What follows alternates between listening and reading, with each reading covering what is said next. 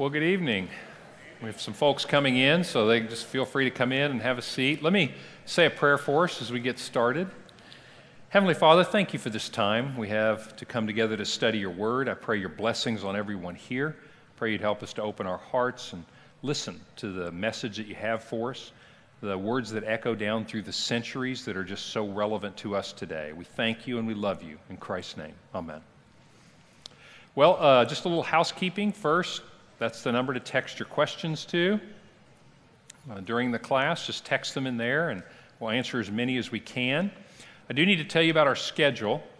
This lesson tonight, we will finish Genesis, and we will not have Wednesday night activities in the church for the next 3 weeks. Next week is spring break, so that's the 18th. On the 25th, there's one special program in the church, but we don't have programming. And then the next week would be April 1st. That's Holy Week. So we have a lot going on. We have a Maundy Thursday service on April 2nd.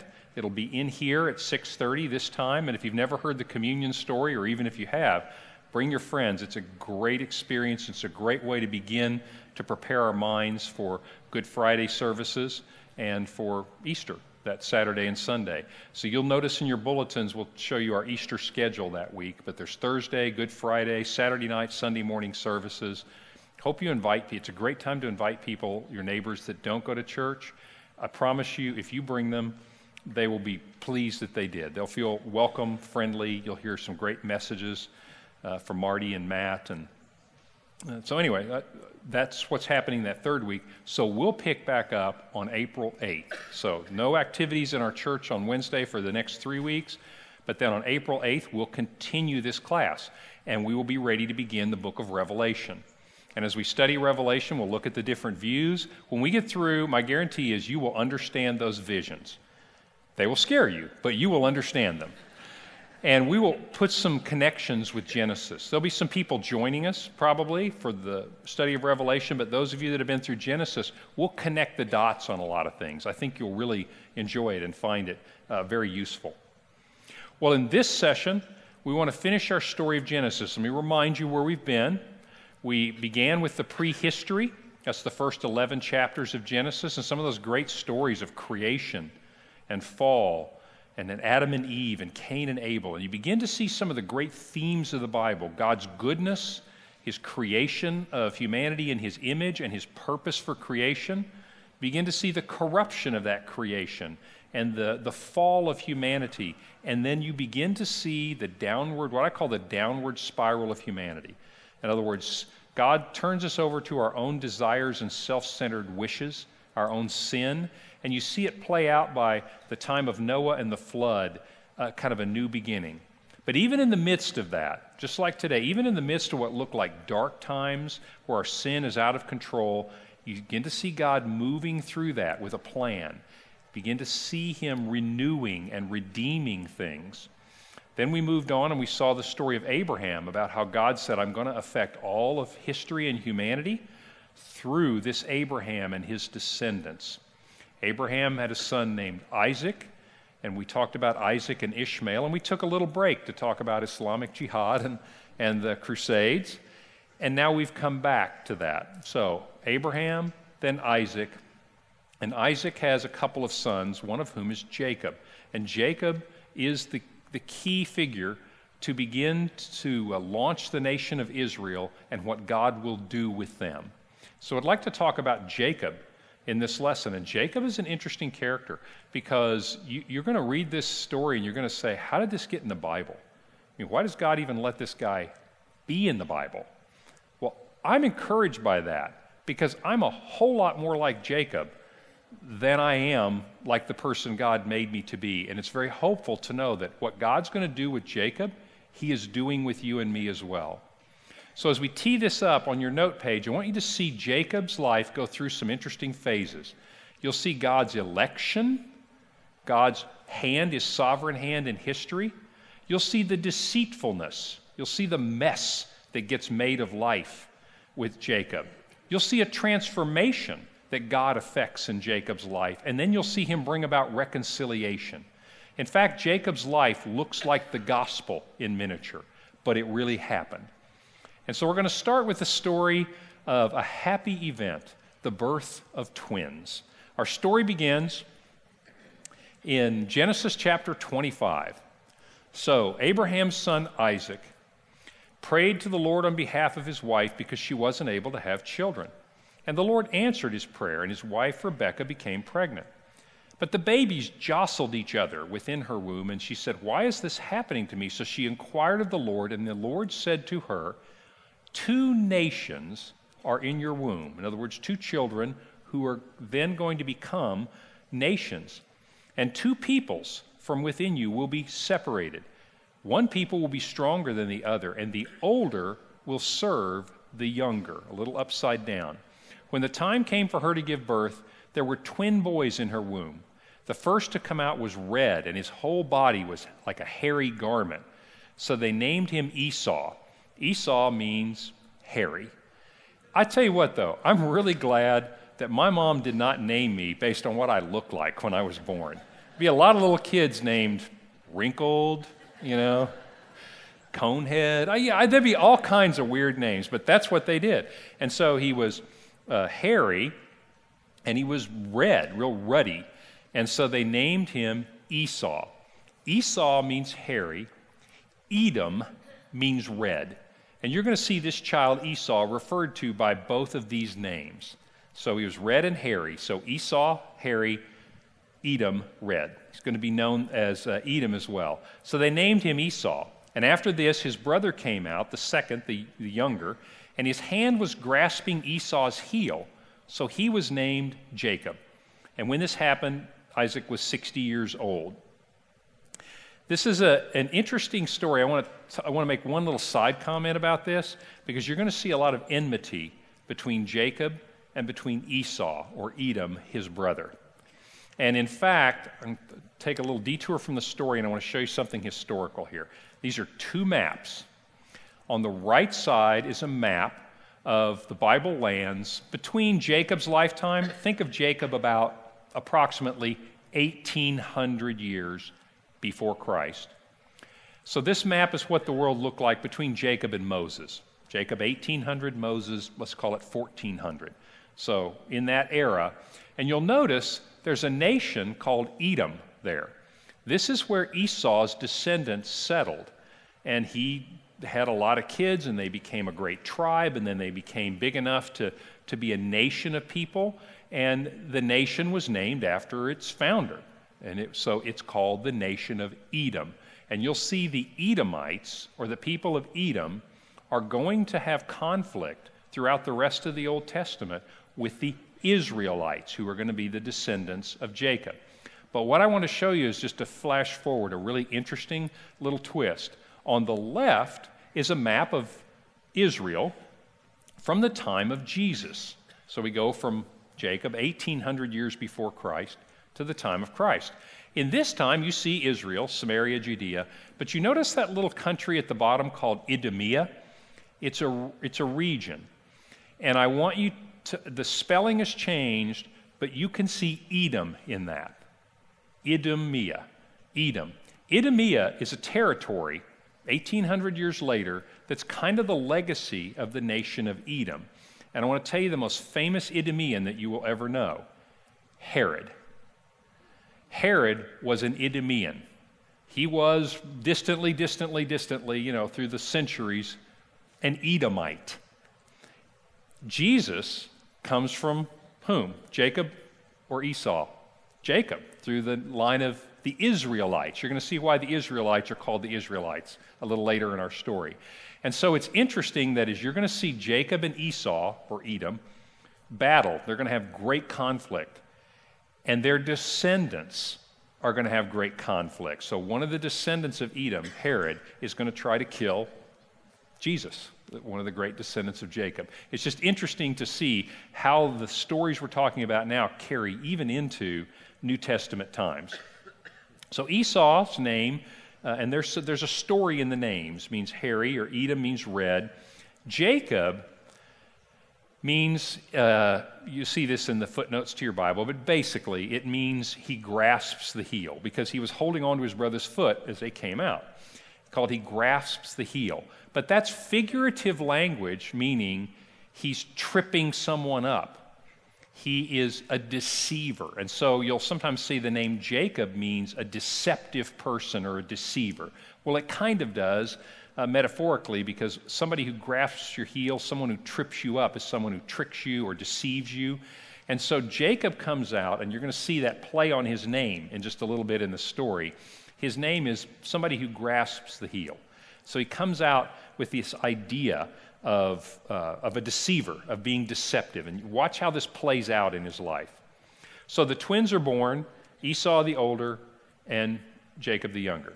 Our story continues. The boys grew up, and Esau became a skillful hunter, a man of the open country, while Jacob was a quiet man, staying among the tents. Isaac, who liked wild game, loved Esau, but Rebekah, his wife, loved Jacob. Now, right now you realize this is not a parenting story. This is how not to parent your children. But basically, you see this conflict. So Rebekah loved Jacob, though. One time when Jacob was cooking some stew, Esau came in from the open country, and he was famished. And he said to Jacob, "Quick, give me some of that red stew, some of that Edom stew. Give me some of that red stew. I'm famished." That's why he was called Edom. Jacob said, "Well, first sell me your birthright," because the oldest son inherited really everything. He got the blessing. He was ruler. He became the head of the family. So the oldest son is called primogenitor. In other words, you're going to be the number one person, and all your brothers are still always, all their lives, are going to kind of be subservient to you. So what he's saying, Jacob's saying to him is like, "Oh, really? You want some of this? Well, sell me your birthright." In other words, let me have the option to be the oldest son. Esau, he just thinks nothing of this. He said, "Look, I'm about to die. I mean, what good is the birthright to me? I mean, I'm not going to inherit till Dad dies." "Sure." And Jacob said, "Well, swear, though." He said, "Oh, sure, I'll sell it to you." So he gave him some bread and some stew, and he ate and drank, and then he got up and left. So Esau despised his birthright. So it's an interesting little incident that meant very little to Esau, but has huge implications, because Jacob took advantage of that moment basically he didn't deceive his brothers, he just drove a really hard bargain. And Esau thought, this isn't official. It's kind of like kids, right? If your brother, I have a brother, and every time he ever borrowed money from me as a kid, I learned quickly that when your brother borrows money from you and says, "I'll pay you back," he has no intention of ever paying you back. We're brothers, right? So that's kind of what Esau thought. He didn't think it was any big deal. Jacob did think it was a big deal. And there's an interesting lesson there about Esau. He's kind of a modern man, frankly. Esau's looking for what? Instant gratification. He's hungry. I want something.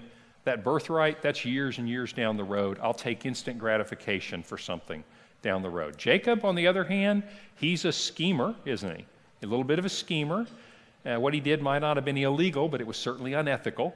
And he's looking down the road, how to gain an advantage. And that kind of characterizes their relationship a little bit. But one of the key ideas of this is you're going to see God turn this upside down. And he prophesied that the older will serve the younger. Well, that's puzzling, like that doesn't happen. And here you see them sort of playing it out. Esau says, "Being first doesn't mean anything to me. I'll sell it to you for a meal." Right? And so he gives up, in a sense, his birthright. And so things get turned upside down. And there's a powerful lesson here, because God upset the natural order of things, and he said ahead of time he was going to do it. And this is the principle that you're going to see later. I mean, when you get into the New Testament, you talk about predestination and God's election and God's choosing, and that language is all over the New Testament. It starts here. Actually started before this, but it certainly starts here with God saying, "I know that the world says older than younger." He says, "But I determine the future of history, and it's going to be the younger that's going to carry out my plans going forward." And so God's election, his choosing, turns things upside down. You're going to see this, by the way, in the teaching of Jesus. So I want you, when you read this, I want you to realize these statements are actually claims Jesus is making about God's sovereignty, God's ability he is the one that's guiding things through life, not our order of things. Here's from the Beatitudes. "Blessed are the poor in spirit." That's not normal. "Those who are poor in spirit are the downtrodden. Those who mourn They're happy, blessed, because they'll be comforted. Blessed are the meek. We don't think about those categories of people as being top tier. We think of them as being lower tier. It's unfortunate you're mourning, you've lost something. It's unfortunate you're poor. It's unfortunate for you that you're meek and you won't stand up and go grab what you can get out of life. God says, no, I determine how future goes forward, and these are the people on top. Jesus says several times, many who are first will be last, many who are last will be first. What's he saying? It's not just predictive, like, okay, some of the people you think are the greatest in the world aren't greatest in the kingdom of God. Well, he's saying that, but he's also saying that God's economy is really different, and God has chosen to value different things than what our culture values. That is a huge principle through all of Scripture. Because if you looked at what we've done so far in Genesis, what you realize is people valued then what our culture values now. I want to get security, money, fame, fortune, power, whatever for myself. And we witness through Genesis what happens when people pursue that blind self-interest. Pick up a newspaper today. That's what happens in the world when people pursue that. God says that's not going to be the winners in the kingdom. The winners in my kingdom are going to be the ones that follow me, that obey me, that are chosen according to my purpose. So you get this strong idea of election happening. So that's their birth, and it kind of sets the stage for conflict, doesn't it? And so our story goes on, and let me just pick up in chapter 27. I want to tell you to move into this section called what I call deception or deceit. This is people living out their natural tendencies. And in Jacob, this is the really interesting part. Jacob is chosen by God to be his vehicle to launch the Jewish nation, the nation of Israel. But his name kind of foretells a little bit of deceptiveness, and watch how his life lives that out. This guy doesn't look anything like a hero. Genesis 27, when Isaac was old, he got blind. So we're getting near the time Isaac's going to die. And so he called for Esau, his oldest son, the one he really loved, and he said, look, I want to bless you before I die. Blessing him basically meant I'm going to transfer the mantle of power.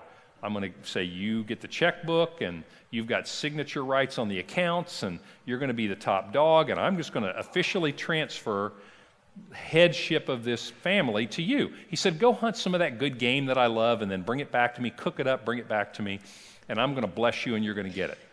Well, Rebekah is listening, and she hears this, and so she goes to her favorite son and said, listen to me.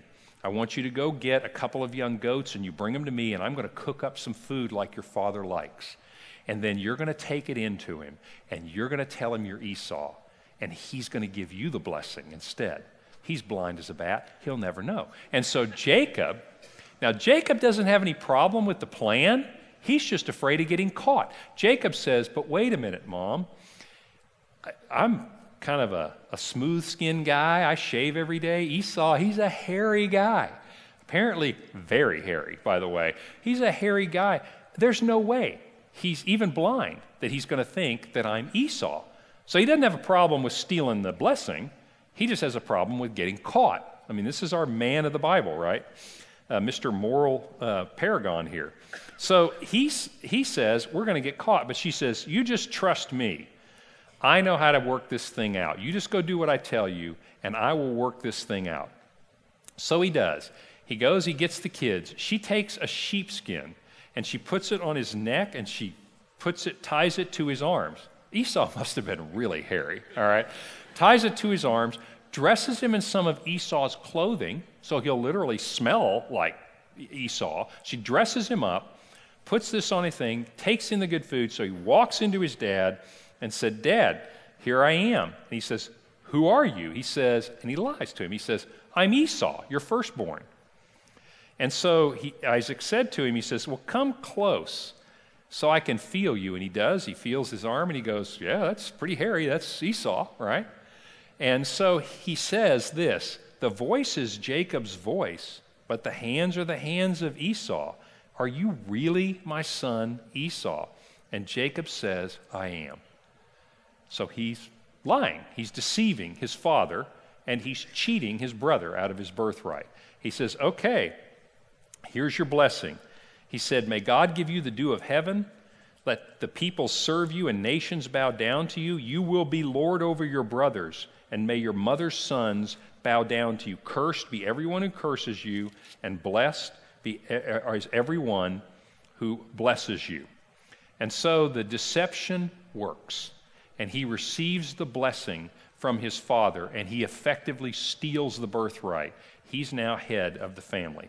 But the story's got a lot of drama. It says, no sooner than he had walked out, Esau comes in.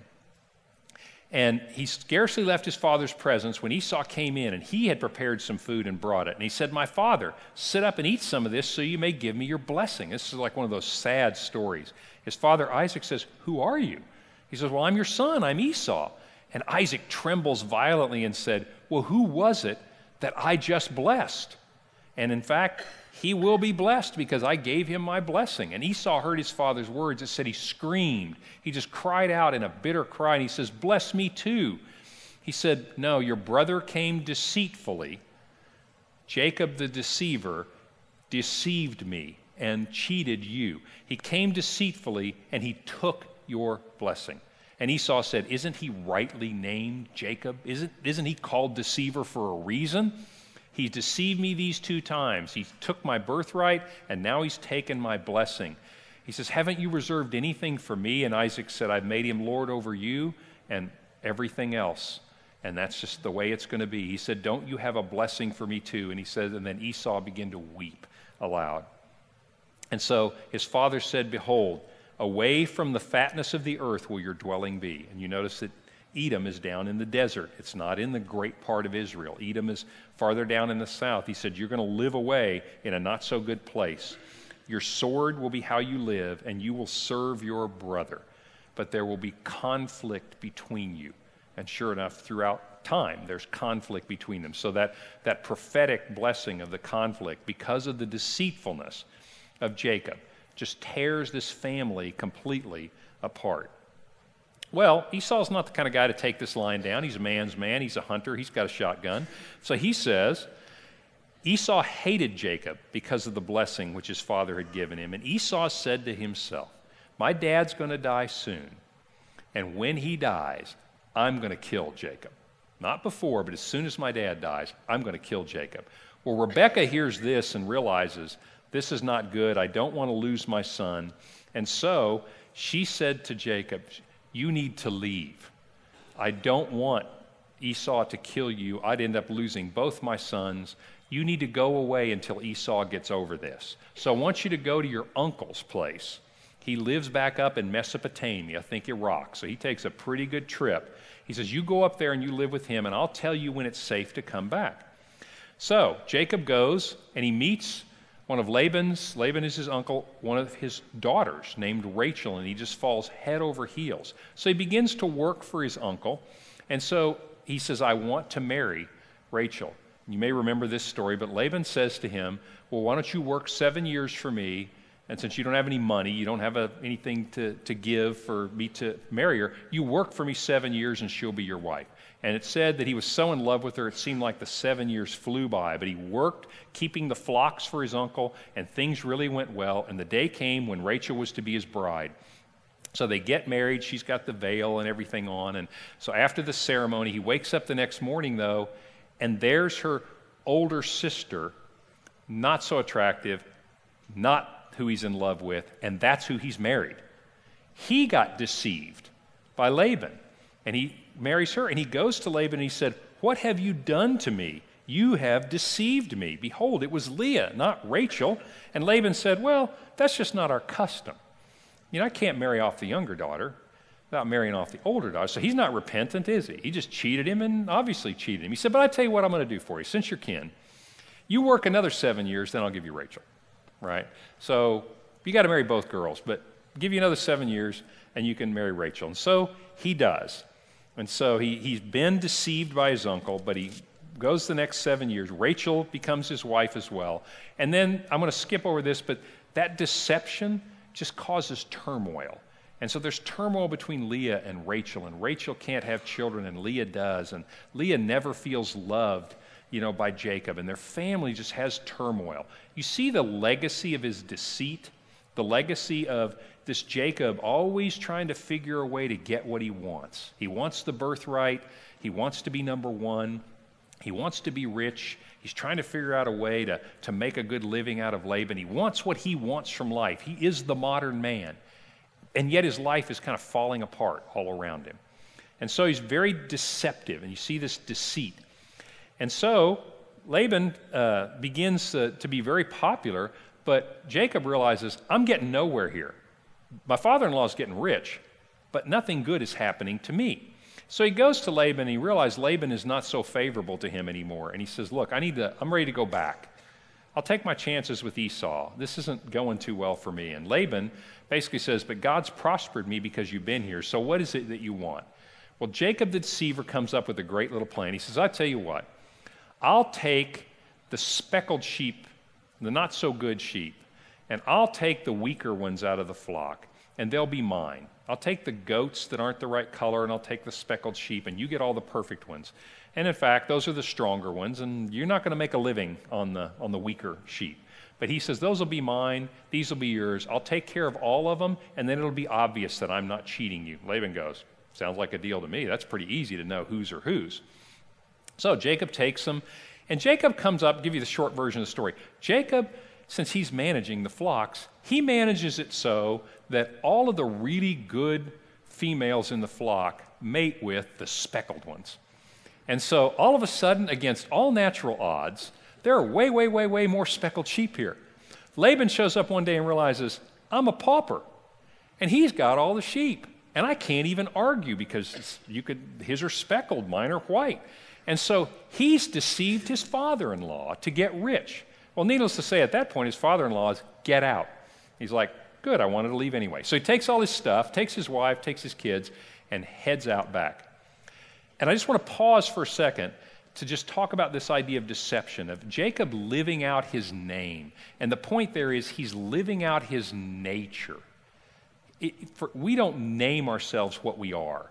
You know, if you look around, it'd be like if, across my forehead, my name was who I am. Impatient, lustful, self-centered, whatever. I mean, that's kind of him. He's literally named what he is. That's that deceitful guy. He'll do anything to get ahead, and he'll cheat anybody. But it's really interesting that the Bible names him that, because literally, what do you see him doing? His self-centeredness, his sin, literally lives out who he is. He's not just named Jacob the deceiver. He is a deceiver. In this story, everything I've told you so far, who is trustworthy in this story? No one is trustworthy in this story.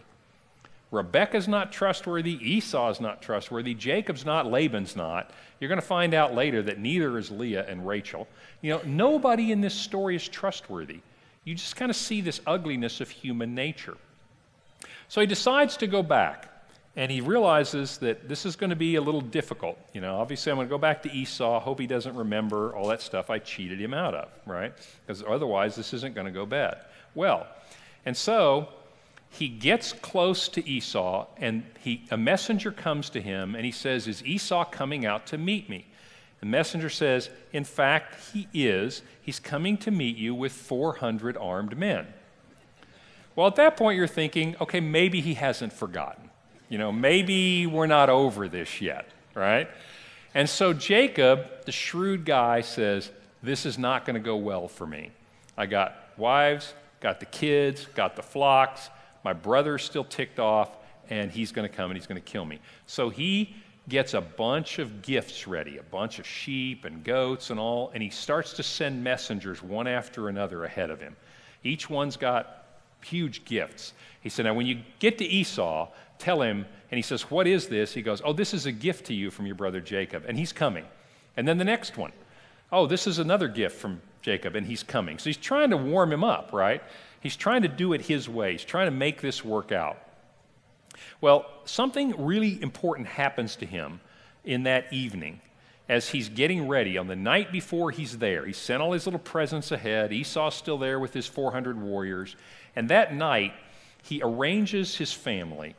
And so he puts his beloved Rachel and her beloved son in the back, and he puts Leah and her kids up front, And, this is not not a healthy family, right? I mean, they clearly needed counseling. But anyway, puts her up front, and on that night, he sends them across the ford, and then he remains alone, and God intervenes to change the course, because God's elective purpose is still going to happen despite the sin and deceitfulness of humanity. He says, that night Jacob took his wives, maidservants, etc., and he crossed the ford of the Jabbok River. And after he'd sent them across, he sent over all his possessions, so he was by himself. And here's this cryptic story. It says, and a man, an angel, came and wrestled with him until daybreak. And so you see this physical grappling with this stranger intruder, but you really see Jacob begin to wrestle with who he is. His name has defined who he has been, and he now needs to decide as he faces this great crisis in his life, is that going to determine who I will be? And so this physical conflict mirrors this conflict inside of him, this wrestling. It says, and so Jacob was left alone, and he wrestled until daybreak. All night he wrestled with this, and when the angel saw that he could not overpower him, he touched the socket of Jacob's hip, so he's wrenched as he wrestled with the man. And then the man said, let me go, and Jacob said, I will not let you go unless you bless me. And so he does. And he says to him, your name will no longer be Jacob, but your name will be Yisrael, Israel, because you have struggled with God and with men and have overcome. Israel, that name, is a new name and it's a new identity, and it means he wrestles with God, or he struggled with God and prevailed, meaning he came through it. It's not that he beat God in a wrestling match. The point is, what's happening in that night is Jacob the deceiver has to decide, who will you be? And God intervenes literally with an angel, but also inside him and says, who are you going to be? And he comes through that night crippled. Jacob walks with a limp from then on. I mean, he literally is crippled because of the touch of that wrestling. But he comes out of it with a new name and a new identity. He's the one who has wrestled his former identity, and he has come through it. And so God's purpose in this transformation is to change the course of Jacob's life. And it's interesting that you see God intervening in the form of the angel, and you see Jacob participating. He's the one who's wrestling this to the ground. And so he gets this new name to go with this new identity. There's a really interesting parallel in the book of Revelation, and we'll study this passage on April 8th. But in Revelation 2:17, Jesus is speaking to Christians, and he said, for those of you who overcome, I want you to think what happened here. He wrestled and overcame. Not that he overcame God, he overcame his past. Those of you who overcome, I will give a new name. And that's literally what happens here. We sort of, Jesus says, live out this Jacob story. And so he gives us a new name. And we'll talk a lot about names in the book of Revelation. But Jacob is no longer the deceiver. He's now the one who has struggled with God and prevailed. And so his future looks radically different. And there's just an incredible parallel here. As you look at Jacob's life, you see that he's chosen by God for great things. But he doesn't live up to those. He lives up to his name, the deceiver, right? The guy who's grasping after the future. God brings him to a place where he is hopeless. Esau's going to kill them all. And he ends up literally wrestling with God of, who are you going to be? Are you going to be who I made you to be, who I chose you to be before you were born? Or are you going to continue to give in to your sin? Do you hear echoes here of Cain and Abel? What did God say to Abel when he was downcast because God didn't like his sacrifice? He's thinking about killing his brother. Do you remember what he said? Sin is crouching at your door, and it desires to have you, but you must master it. And Cain doesn't, does he? Jacob comes through this, a new man, a new name.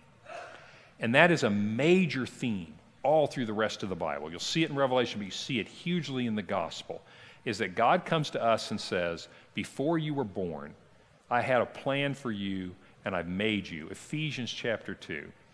God chose us before the foundation of the world. This is Ephesians chapter 1, verse 2. chose us in Christ before the foundation of the world to be holy and blameless in his sight. Before he was born, God chose Jacob to be the man who was going to carry his mission forward. Before you were born, God chose us to be that. Jacob didn't live up to that, did he? He lived down to his nature, who he was. I think we have too. We've lived down to our sin, our self-centeredness. But then Jacob, God intervenes and says, I want you to go this way, and I will take you this way. And the same thing happened with us in the person of Jesus Christ.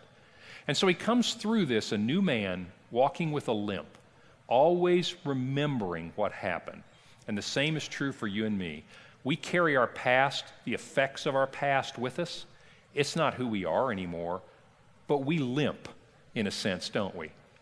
We all limp with the injuries of our past, the legacy of our self-centeredness, the legacy of our deceitfulness, the legacy of whatever sin it was that Christ freed us from. And so we are Jacob characters. Does that make sense?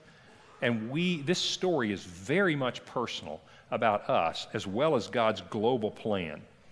So we continue to walk as cripples, in a sense. And that's why, by the way, that the founder of the nation of Israel is going to be a crippled guy with a really checkered past whom you would think, how can this guy be a hero of the Bible?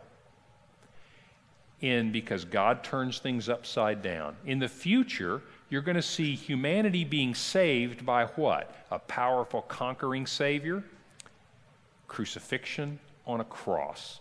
You're going to see a church prevail in the world. Why? Because we all got our AK-47s together and conquered the world? No, through persecution and loving the world. Do you see how God turns that upside down? He takes the weak things of the world and he makes them strong. He took this crippled Jacob, this guy with the checkered past, and he becomes the father of Israel. Took you and me and makes us strong. Paul says in 2 Corinthians chapter 12, he said to the Lord, take away my weakness so that I can do this. But God said, my grace is all you need. My power is made perfect in your weakness. It's like Jacob saying, would you take away the limp? And God said, that's a sign of my power. You just continue to walk with the limp, and I'm with you, and that's all that you need.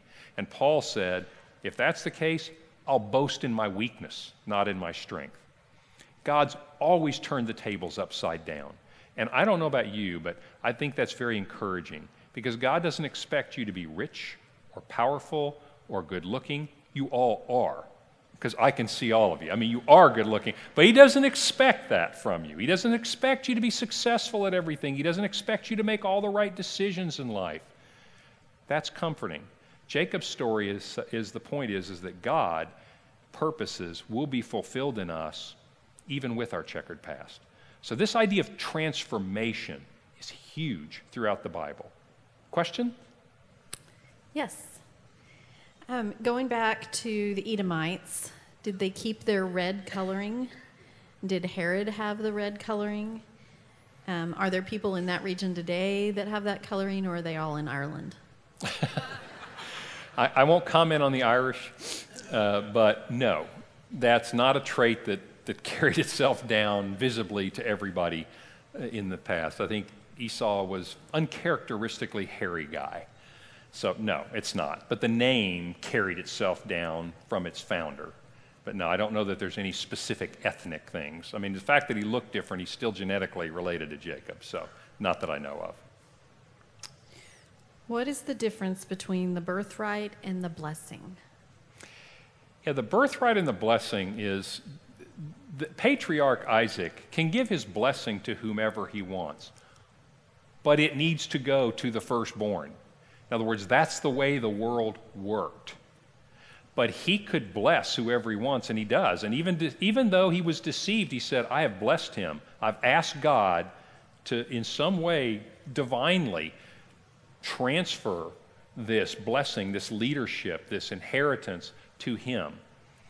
That goes against the way of the world and what I wanted to do, but that's what happened. So his blessing is really him basically reading the will. That's a bad analogy. Reading the will that says, this is who's going to get everything. You can will it to whomever you want, but the tradition and the way they thought the world worked was the first one gets everything. Just like we think the way the world works is the blessed people are the rich, the powerful, etc. And Jesus said, nah, I'm going to change that. So the birthright was a tradition, the blessing was the actual passing on. Good question. So the scripture says that he wrestled with a man. How do we know that was an angel? And if it was an angel, then he wasn't really wrestling with God. Yeah, let's talk about how the New Testament talks about things, or New Testament, how the Old Testament talks about things, because it's going to sound a little odd to you, but this is really common. I didn't talk about this with Abraham, but it happened with Abraham, happened with Isaac. It's going to happen a lot. But the way the Old Testament language is such that he wrestled with what looked like a man. The scripture says it was an angel.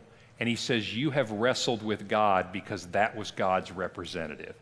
That sounds to you like, wait, that's not very precise. I'm an engineer, and frankly, that just doesn't compute. In Hebrew thinking, that makes perfect sense.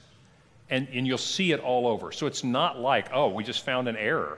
We didn't find an error. I mean, unless, the writing of this is totally schizophrenic person. They're literally writing that right there. You say, well, what do you mean? They mean that it looked like a man, it was an angel, and a representative of God. You've effectively wrestled with God. Does that make sense?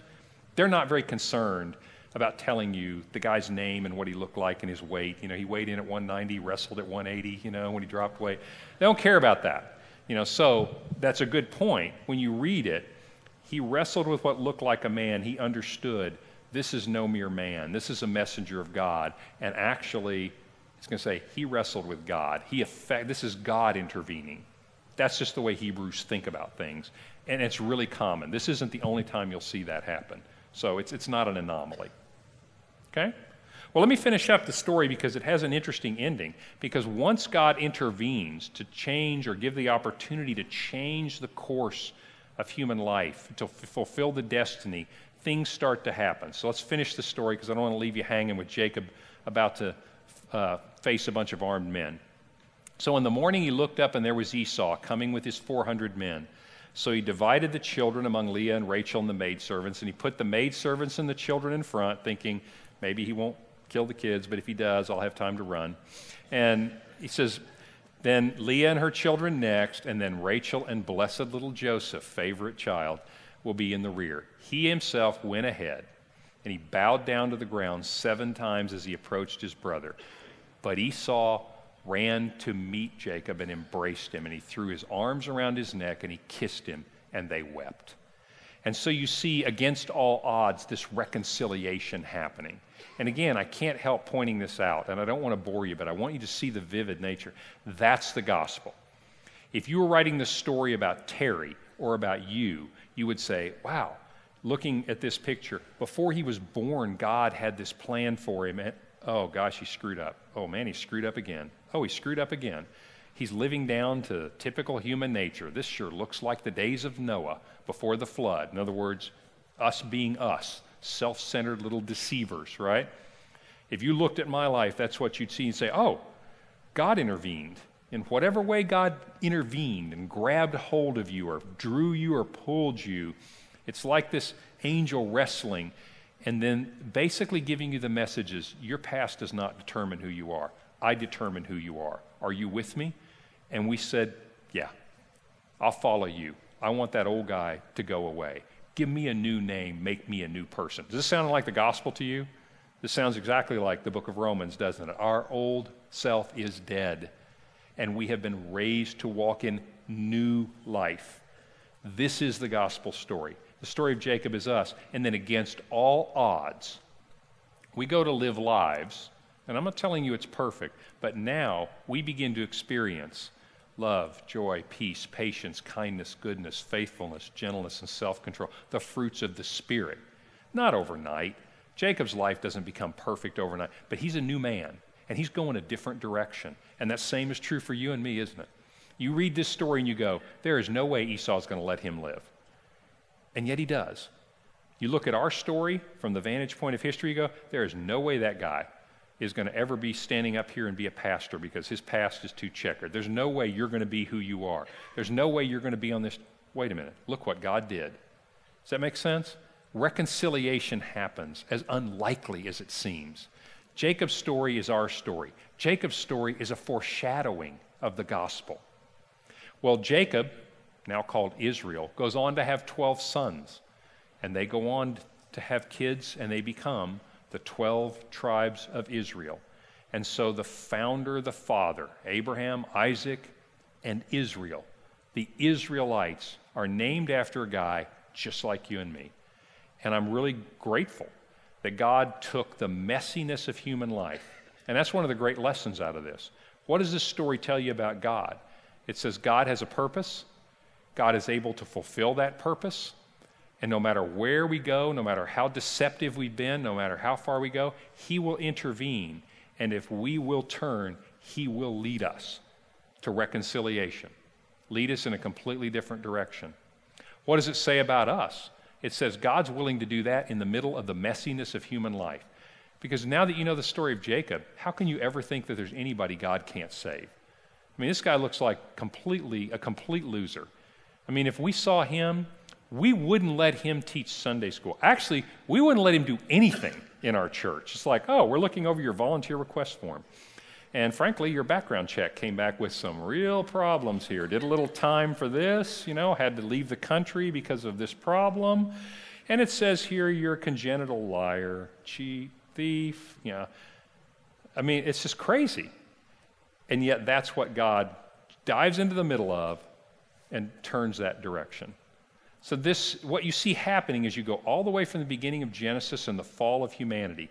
Jacob lives out the fall of humanity, just like we have. That's who we used to be too.